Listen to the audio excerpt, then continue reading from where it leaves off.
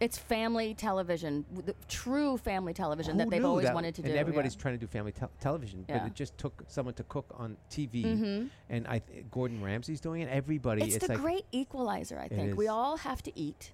we all have And to we eat. all, I mean, most of us love food. I know Everybody that I loves do. food. Well, my ex-husband didn't like food. He just ate, Why? and my dad didn't love food. He's your ex-husband, right? Yes, but my dad, he ate just to stay alive.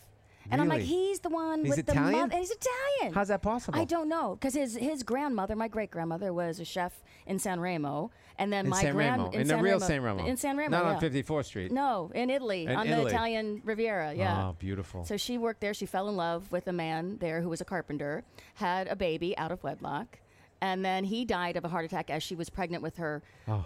What was a day later, she had her baby the day they did finally get married, and then he had a heart attack, and then he died. And so my great grandmother took her 7-year-old and her 3-year-old to America. She got on a boat right after the Lusitania was sunk in 1915, and she just made her way after selling gelato in the streets of Lanzo Torinese.